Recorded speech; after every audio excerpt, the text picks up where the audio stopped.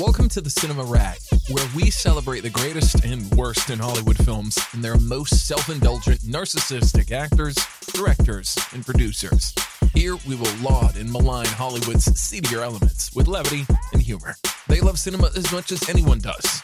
They've been talking about it for over 30 years. Time to get trashy. Here's Gregory and May. Hello, everybody. This is Gregory, and welcome back to another episode of the Cinema Rag. I hope you're doing well today. Today, we're going to start a series called The Emperor Has No Clothes, where we pick a actor, actress, and talk about why do people like this person. And we're starting out with Pete Davidson. Now, with this series, I want to be clear. It's nothing personal against these people. It's just I don't think you're talented. And like the old children's tale, we don't want to tell the emperor he has no clothes. We're like, oh, they're amazing. He's amazing. He's amazing. Emperor has no clothes. Pete Davidson. Look, I've watched Saturday Night Live my entire life since middle school, and I still watch it. I don't think it's as good as it used to be. I might do actually a standalone episode on Saturday Night Live because it is cinema related, given that so many people have come out of that seminal show for the last almost 50 years. He's been on the show essentially 10 years. He finally got off the show last season, and I just don't get it. Look, on Saturday Night Live, he would do impersonations here and there, but as a whole, like I remember he did one of Rami Malek when Rami Malek was on, and Rami Malek did an impersonation of Pete Davidson. But as a whole, that wasn't his strength. What was his strength on Saturday Night Live? Being Pete Davidson, which I don't know if is his strength, but that was him. Now, to be fair, I always loved his reoccurring character of Chad. Chad is a complete buffoon, kind of based on the idea of a Chad being this good-looking guy with no substance who gets laid all the time. So anytime there was an attractive female celebrity guest host, they would have this skit where the woman would be throwing themselves at Pete Davidson's character, Chad, and Chad would be like, oh, cool. You want to have sex? Cool. And then she'd be like, I don't know why I keep thinking about you. I just need to have you now. And he'd just say adolescent stuff, fart jokes, sex jokes, one-word responses. And of course, you just don't understand why these successful women would like him. So they had skits where there was one with J-Lo, there was one with Miley Cyrus, there was one with Jessica Chastain. There's been probably 5 or 6. You can find these compilations on YouTube. And I think those skits were pretty funny just because I'm pretty familiar with the men's world and just the kind of stereotype of the Chad and the Tyrone and the Juan and these kind of guys.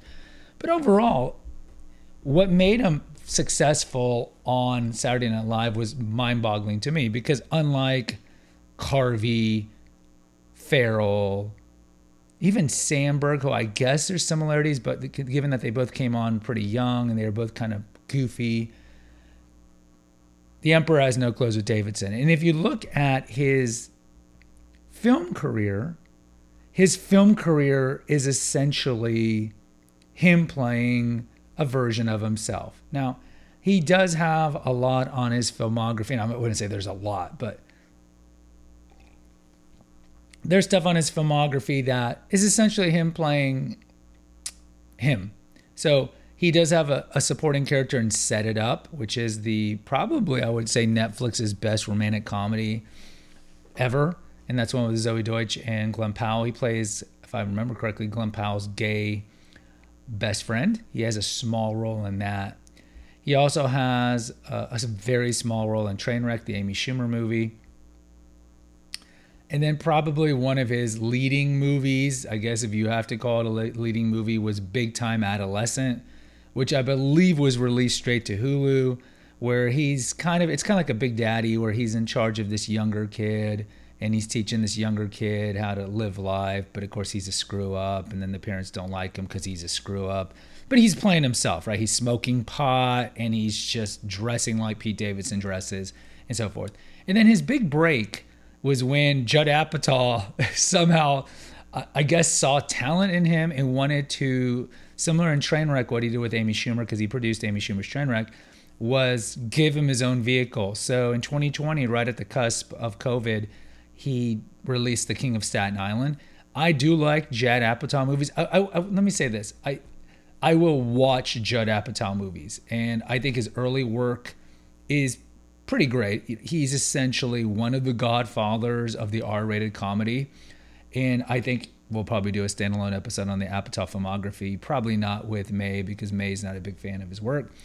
I do think Apatow's a little self-indulgent. His movies tend to be, 20, 30 minutes too long.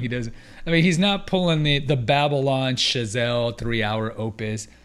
And if you look at something like Magnolia, P.T. Anderson's 3-hour opus, you could argue that was a legitimate 3 hours, but like a needed 3 hours. But Apatow gives him this vehicle, and King of Staten Island is fine. It's fine. Davidson's playing himself, and it's essentially a biographical work of Pete Davidson. Pete Davidson is from Staten Island, and I think he's most famous. And no doubt, I'm sure this is not what he would admit, in something that, of course, he would want to take back. But his father died in 9/11 as a firefighter, and I think that gives him a little pathos, right? That gives him a little... people kind of see him with a compassionate eye. So when he was on Saturday Night Live, when he came on, he was very young when he came on, and he mentioned that.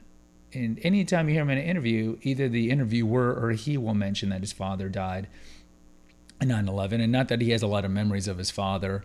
And I think you kind of see him play out his feelings about his father in Staten Island.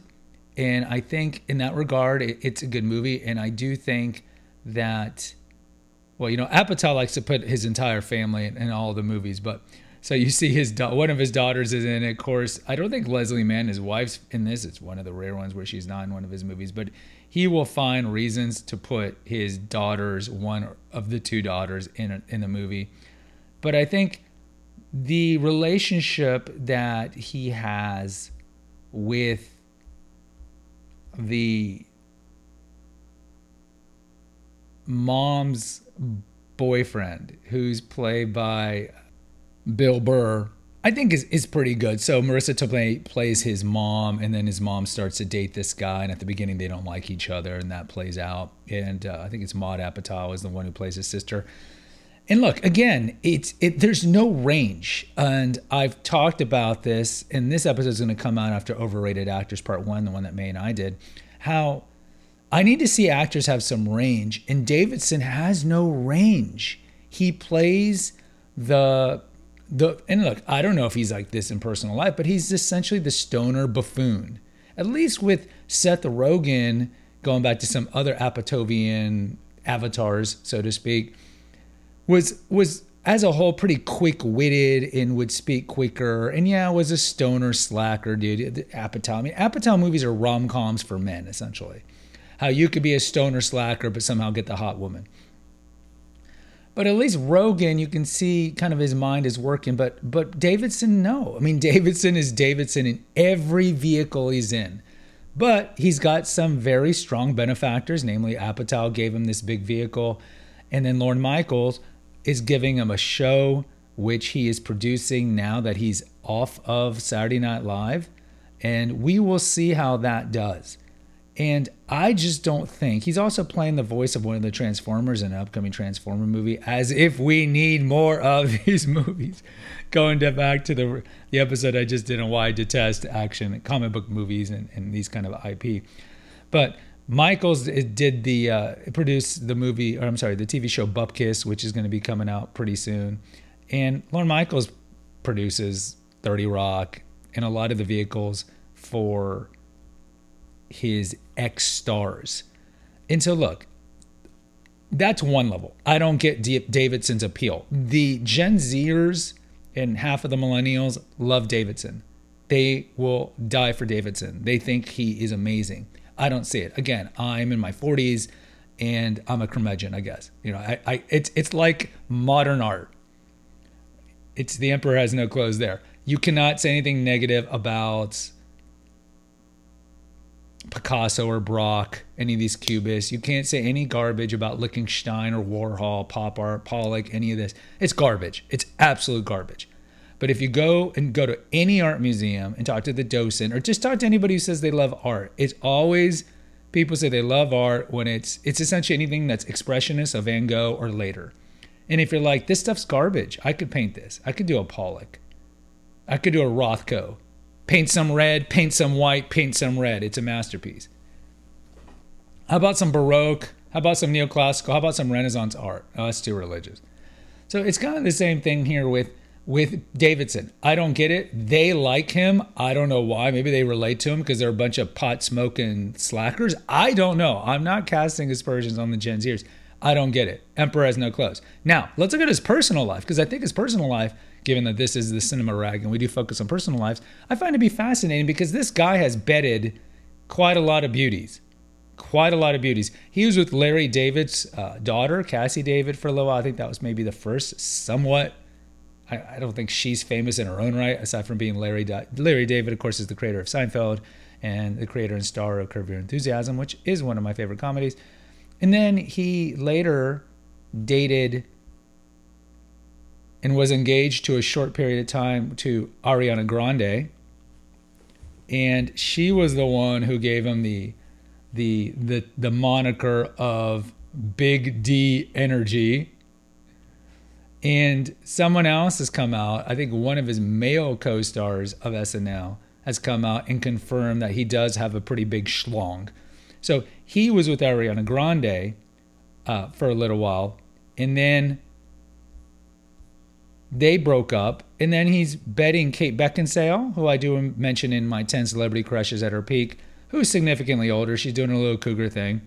Still looks great for her age. Then he goes to Margaret Qualley, probably most famous for being Andy McDowell's daughter and most famous for being a hitchhiker on Once Upon a Time in Hollywood, the Tarantino movie. So the scene with Brad Pitt and her in the car. And later she went on to date and is with the frontman of the band Fun, We Are Young Fun. So she's with him now. And then later, Davidson's with Kaya Gerber when Kaya Gerber was 18. So just turned 18. And Kaya Gerber's beautiful, just absolutely beautiful. This is Cindy Crawford's daughter. Looks like Cindy Crawford at a young age. And I remember reading at the time that Randy Gerber and Crawford were not happy that she was dating Pete Davidson. And look later on, she ends up dating who? Jacob Elordi, who May and I have talked about. Significant, handsome upgrade to go from Davidson to Elordi. Then he's with one of my favorite little crushes, Phoebe Dyenvor, from the essentially the protagonist of Bridgerton on Netflix. Beautiful British actress. He's banging her. Then, of course, he's with Kim Kardashian for some time.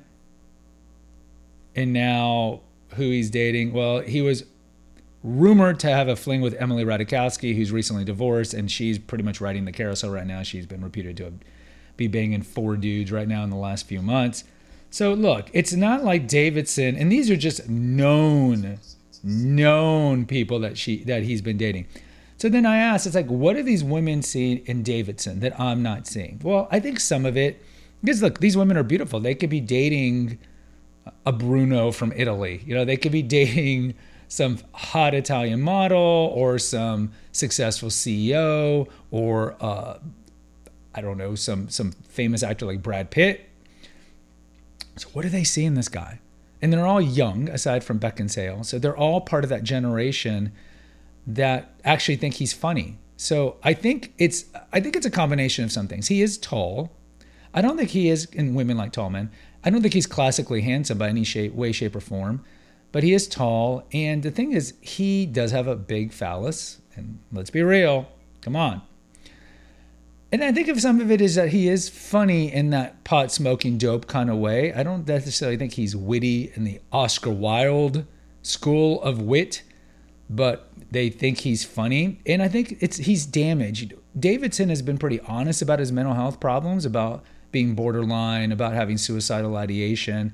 And he has tons of tattoos, and he's talked about having them removed. How much of that is because he thinks it affects his career, and how much of it is because he understands, like some people understand, that excessive tattooing is an outward sign of an inward dysfunction?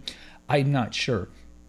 But I think these women maybe are curious about why other beautiful women, it's like Amazon reviews and social proof, or even like podcast reviews, right? The more reviews, you're like, oh, I guess if other people like this product, then this product's good.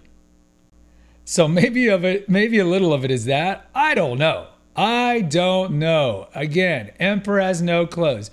If Davidson had some comedic range, if Davidson could pull an accent off, if Davidson could be the master of impersonations like a Daryl Hammond, I could get it. I could totally see why he would be considered star-worthy.